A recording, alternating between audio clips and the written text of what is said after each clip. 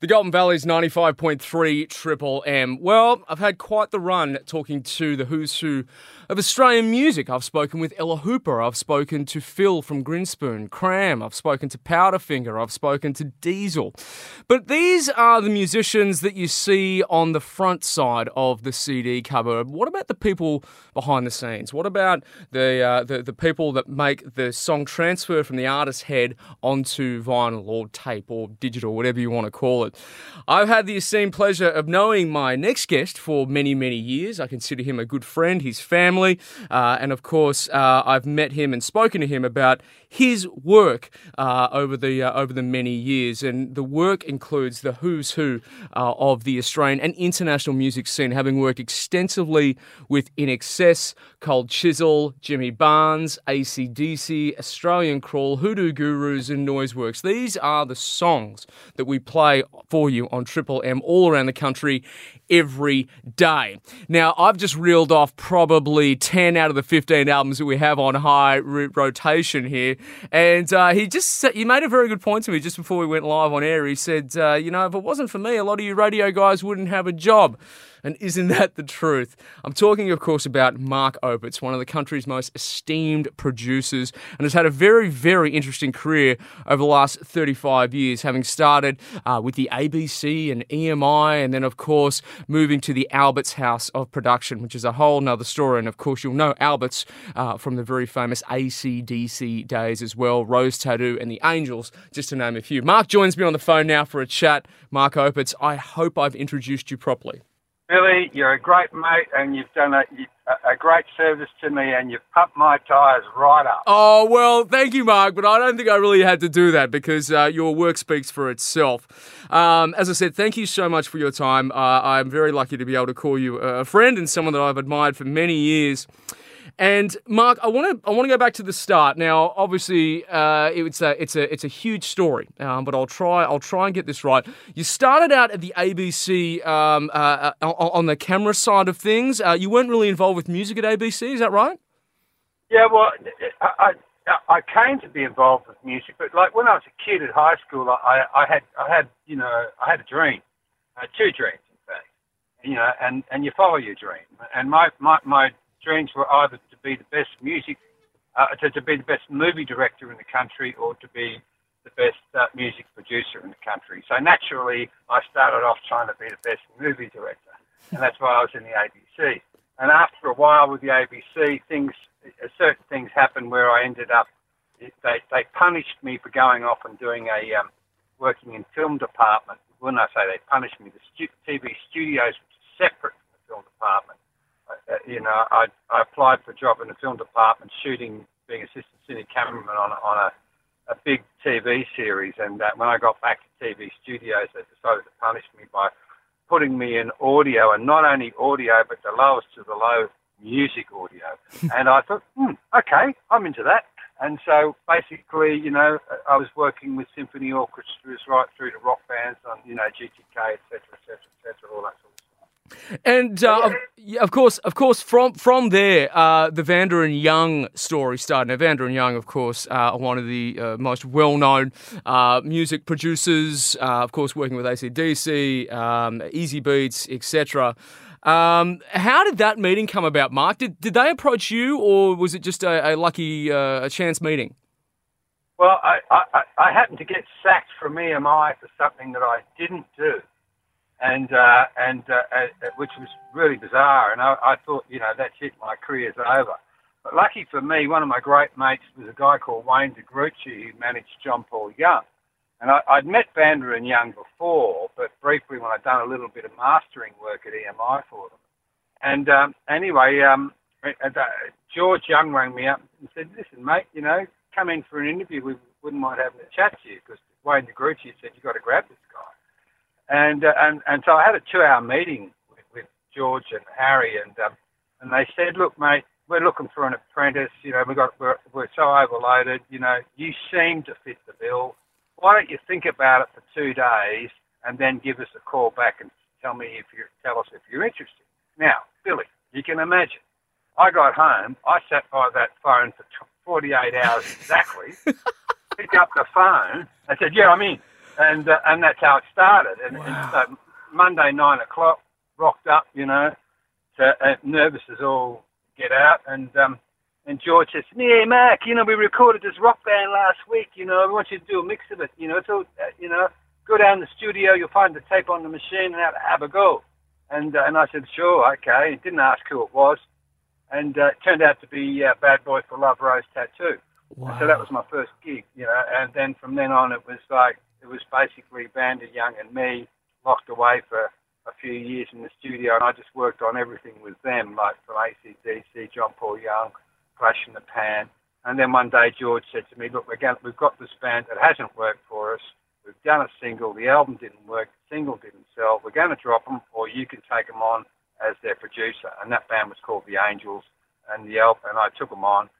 And to cut a long story short, looked for a sound that I termed sophisto punk. I didn't know what it was, but I knew it when I heard it. And one day they played me a certain song called "I Ain't the One," didn't have lyrics, and I said, "Yep, that's our sound." And we transposed that sound to pretty much every other song, and basically Face to Face went 5 times platinum, and the rest is history. Well, Mark, it didn't take very long for you to get a name in the industry. Literally, within a couple of years, you're working with Cold Chisel. You're working with arguably one of the greatest songwriters in Australia, Don Walker.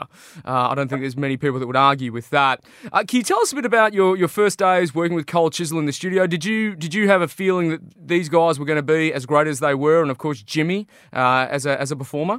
Well, it was very interesting the way I got to work with Chisel, because at that stage I was working with Albitz, and I just finished, I think, the No Exit album, or Power Age with AC/DC or something like that. And Chisel had done 2 albums already, but they'd gone nowhere. And but so they thought, "Oh, we'll go to Albitz and try and get the Albitz sound." And so they didn't get to use George and Harry in my studio, and they didn't even get to use our number 2 studio. But we set them up in this little studio downstairs, and they were working on Breakfast at Sweethearts at the time. And I remember going down there to get a bit of equipment out, and I walked into the vocal booth where Jimmy was singing, and the look on his face was just not panic, but just frustration. And I'd already known that these guys were, like, to me, one of the really good live bands, but they just hadn't been able to translate to record. And the head of A&R for Warner Brothers rang me up one day and said, "Listen, I owed Chisel a couple of weeks in the studio. Would you be interested in working with him?" And I said, "Yeah, sure, love to." And so, that's basically where it started. And I went through all their material, and I said, "Just play me every song you got in the studio." And while they were playing them, I was recording them. After working with Cold Chisel, I mean, you then went on to work with INXS, which our Triple M Club members have voted to be the greatest band of all time. You were with INXS from the very early days, right through their real, I guess you could almost say the pinnacle of their career, which was that early 90s time when they played Wembley in 91, if I'm not mistaken. You had a hand in producing that as well. Oh, yeah, I did all that. Yep. And when you started working with them, I saw an interview that you did on the recording studio, which we'll talk about as well. When you were working on Shaboo Shabaa, you said that you wanted to shake things up. You wanted to shake the apple cart. You didn't like the fact that they were comfortable with certain things in terms of where you might put the guitars or the drums or the keyboards or whatever it is. So you said that you wanted to move everything around and really take them out of their comfort zone to get the best out of them. Can you explain that a little bit more about what? Well, yeah, sure. That's easy. Even going back a little further, when I was made head of A&R at Warner Brothers, the first band I tried to sign was INXS, but I got to see them, and I went to a gig, but Chris Murphy said, "Oh shit, you're 2 days too late. We've signed with Deluxe." So I was in very early. This is when they were starting off, and so and then it wasn't till they'd got out of their Deluxe contract that Chris Murphy sent me over 3 songs. He sent me over Johnson's Aeroplane, Black and White, and a song called The One Thing. And he said, "Pick a song and that you think is going to be a single." And so he gave me, and I'm getting to what you're talking about, don't worry. So I went through all the material, and I thought, yeah, Black and White, that's good, that's really good. Johnson's Airplane, which ended up on the swing, that's great. And then, but the One Thing was the thing that appealed to me. But the thing I didn't like was the arrangement, and a lot of it was because in those days INXS were doing very jerky sort of arrangement. So it had some sort of music, and all of a sudden something had come out of, nowhere in the song, like a little bridge or something like that would sort of drop the C anchor out. In other words, stop the feel. So I had the demo, and on my tape recorder, I just put the demo on, and then I just edited out all the bits that I thought were disruptive to the song, then put the song back together again, took it over them and played it to them. I said, this is the way I want to do it. They said, yeah, for sure, let's go.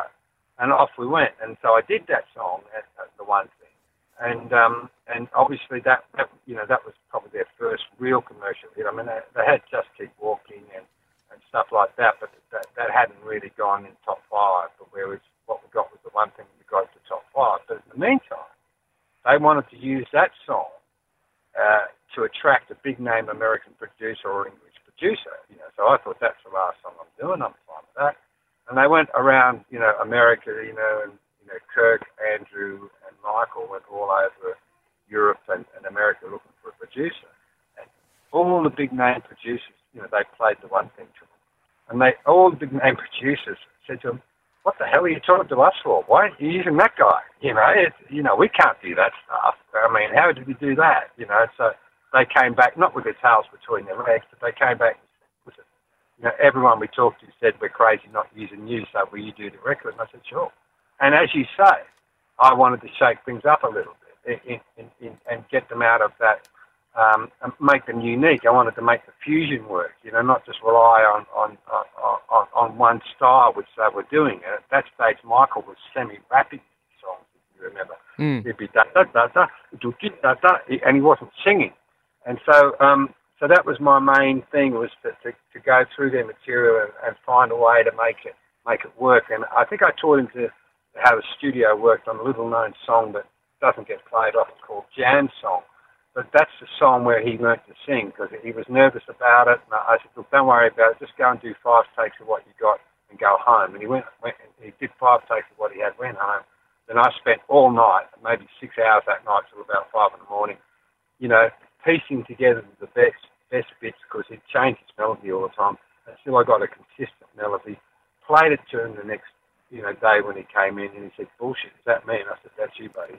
And that's when I think he really gained that confidence. Similar to with Don't Change, that was a different kind of song when I got hold of it, but I knew what I wanted to do, and my main focus for the band and for Michael was I brought in a song by Blondie called Union City Blue that you might be familiar with. And what Union City Blue does, it has a very frenetic beat, but the melody floats over the top, and so I used that as the inspiration about how we look at a song like Don't Change, and so I used it for that, to get Michael to sing over the top of a pulsating beat rather than follow the beat. Now, there's so many stories that I'm sure you could share about your time with INXS, Mark. Maybe not some that we can share for this interview on air. But that's true. But we know that obviously the band reached a big pinnacle of their success in about '91 when they did that Wembley sold-out show, which I mentioned to you. And then we know that shortly after that, Michael had an accident in Copenhagen, I believe it was. And after that, the band went on to record Full Moon Dirty Hearts over in Capri. Yeah, sort of. We did one album before that. We did Welcome to Wherever You Are. Oh, sorry, Welcome to Wherever You Are. Yes. Had that accident happened then, or was that after? After. And Welcome to Wherever You Are, just to touch on Welcome. To me, that's the band's favourite album they've ever done. That's my favourite album I've ever done. I mean, I've got a lot of different favourite records here, favourite live recording, favourite video, all that I've worked on, all that. But my favourite studio recording is definitely Welcome to Wherever You Are. Because, again, I'd seen what happened with Kick. They didn't like Kick. It was a huge success, but they didn't like the poppiness of it. And they knew, and they were in competition with U2, and U2 were sort of diverging away, and they knew that if they didn't straighten up, or get into discover new stuff, things, wouldn't work. And they did X after that, and that sort of was a copy of Kick, and it's, and it sort of, we've had some good tracks on there. I had a great track, Suicide Blonde, for example, and Severe, but it didn't have that, it wasn't a record that you could hold in your hands and say, this is a record. This collection of songs. So I took the attitude of taking them back to Shabu Shabar with Welcome to Wherever You Are, and approached it in that very way and recorded in my studio in Sydney called Rhinoceros that I owned in INXS and 2 other parties. And then after that, unfortunately they didn't tour it, and which was such a bummer because the album was their first #1 album in Europe, in England, in France, in Germany, all that sort of place. But because they didn't tour it, we didn't get the traction that really needed. And to this day, to me, I think if they would have toured that, interspersed it with songs from Kick, and all the other albums, would have been the album would have gone through the roof. But that wasn't to be the case. And then we got together a couple of years later on the Isle of Capri, which I lived on for a few years directly after that, with your friends and my friends, my children, and we set to work there. But at that stage, Michael was certainly suffering from lack of smell, lack of taste. Not all completely gone, but most of it. He was very fractious with the rest of the band. There were almost physical altercations going on at times with certain members. And there was a lot of divisiveness going on. And Michael and I shared our own sort of, our own house. And, and every night I could hear Michael trash his bedroom and he'd come and see me and say, "That's it, I'm out of here. I'm not going to hang with these guys any longer." And I said, "Mate, just hang on." So that's where that psychologist bit comes in you talked about early on. But, bless his cotton socks, I've only met one other person like him in the music business, and that's Vaughan Scott. And they're very similar in character. And but we got through it. It wasn't a great time in the sense that it was also the last record on the recording contract with Atlantic at the time. So it was a bit of when Michael said to me they were building a studio in Capri, and he said, "Well, let's go." I said, "Yeah, you bet we'll go." And so so we went there basically to make an out of contract record. And the album we made at the time was, I usually do all the mixing, put the running orders together and all that sort of stuff. Nirvana had hit big, and so a couple of members in the band sort of screwed up my running order, which was a beautiful running order. Every song ran into each other, and it was similar to the way Shabu worked and Welcome worked. And so it sort of got lost in the plot a little bit in the politics of what was going on at the time. But yeah, no, that was, you're very correct, in the sense that Michael was undergoing some huge pressure, mental pressure at that time. It doesn't like what, sorry? Being Michael Hutchence. Oh, and wow. What are you talking about? He says, well, he said, it's not that I don't like being Michael Hutchence. I just don't like being Michael Hutchence of INXS, because every time we have to tour, it means I have to go to the Michael Hutchence shop and put on the Michael Hutchence charisma coat. And there are his exact words. Wow. I have to put on that charisma coat and then go out and be the Michael Hutchence that everyone expects. Mate, I'd much rather be, having scrambled eggs with Helena in the morning and then going through old antiquarian bookshops in the afternoon in the Paris summer sun, touring with INXS. Wow. And this is quite late in the piece, of course, and so that thought has never left me, but it gives you some indication of what a human being he was, and that the fluff and bluster that you see was sure that was him. But you got to remember, when we were doing their greatest show they ever did, that Chris Murphy had the brains to film and record and spend $1 million on, July '91, as you previously mentioned, Wembley Stadium. Michael couldn't see past the first 3 rows, because not everyone knew that he needed glasses, and that's what used to get him through. Just the fact that he really couldn't see all those people out. All he could see was blur, and so he'd be able to get up there and perform to everyone. Was the band happy with their performance? Oh man, happy! It's their favourite performance ever. Ever. They to a man, they will say that's it. And Chris Murphy had the brains to spend the entire fee on the show. No one got any money after that show. It all went on, David Mellett directing, helicopters, massive, 13 or 14 film cameras, and et cetera, et cetera, et cetera. So it was, that video, Live Baby Live, the DVD I'm talking about, is if anyone hasn't seen that, and wants to get what INXS were like at their peak, Now, I've just mentioned some of the biggest artists that we play here on Triple M, which is a direct result of your work. But there must be some work out there, Mark, an album that you wish you'd been a part of. Can you answer that question? That's a hard one, mate. It's my job. A real hard one. Well, I can answer it, actually. In 1986 or 85, I got this telex, as they were in those days, as opposed to email, from Geffen Records. And they asked me, they said, we've got a band, it's a new band, and listening to your, and a band loves the work that you did with the Angels, Rose Tattoo, AC/DC, all that sort of stuff, and they want you to produce a band. Can you come and do it? And it's made up of two bands from LA that have now, split and formed into one band, and they've made a mixture of their names to name the band. And I listened to the demos and thought, oh, these are really good. And then Geffen kept on sending me all this material on them, saying, these guys are the real deal. They've just burnt their manager's house down. They've just burnt the studio down. Oh, now they've been arrested for, doing this. And I'm thinking, well, hang on. I'm supposed to go in and do either a Hoodoo Gurus record or a Noiseworks record. I can't remember one of their first albums. Will Blow Your Cool, not the Hoodoo Gurus' first album, but third or fourth. Or the Noiseworks first album. I can't actually remember which one it was.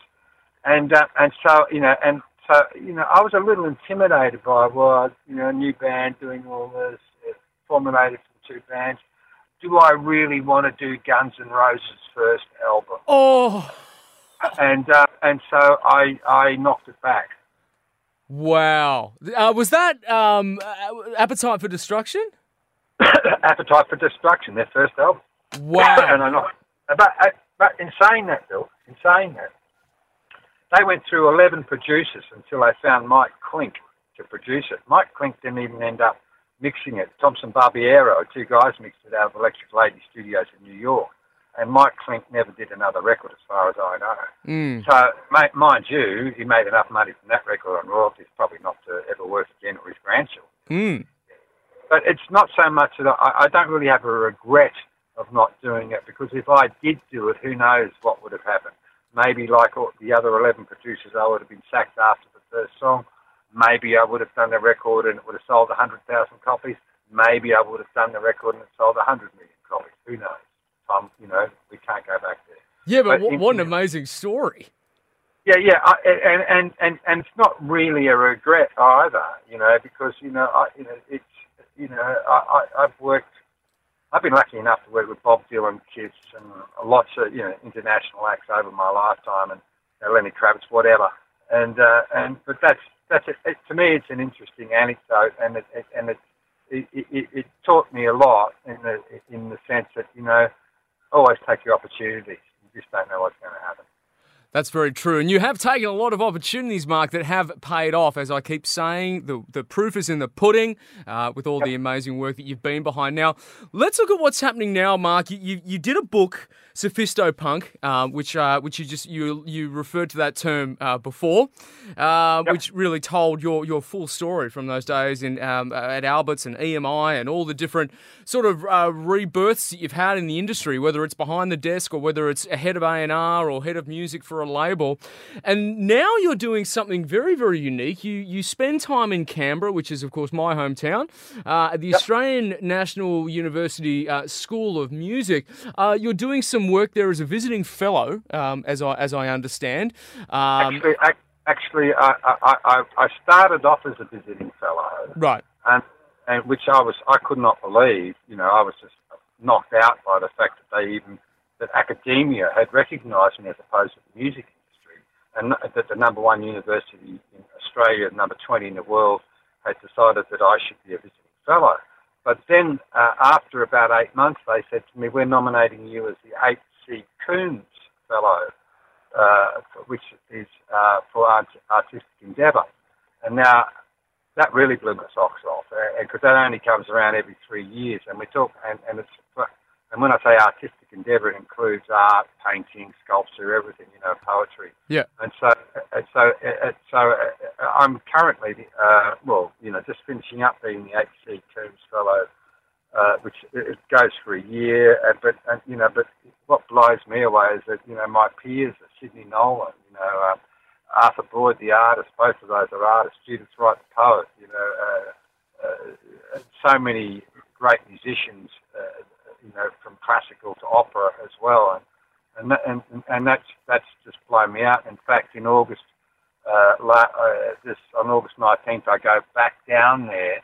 I revert to my status back to being a visiting fellow because my term as the H.C. Coombs Fellow has ended. But it's to be awarded that fellowship is the highlight of my career, no doubt about it.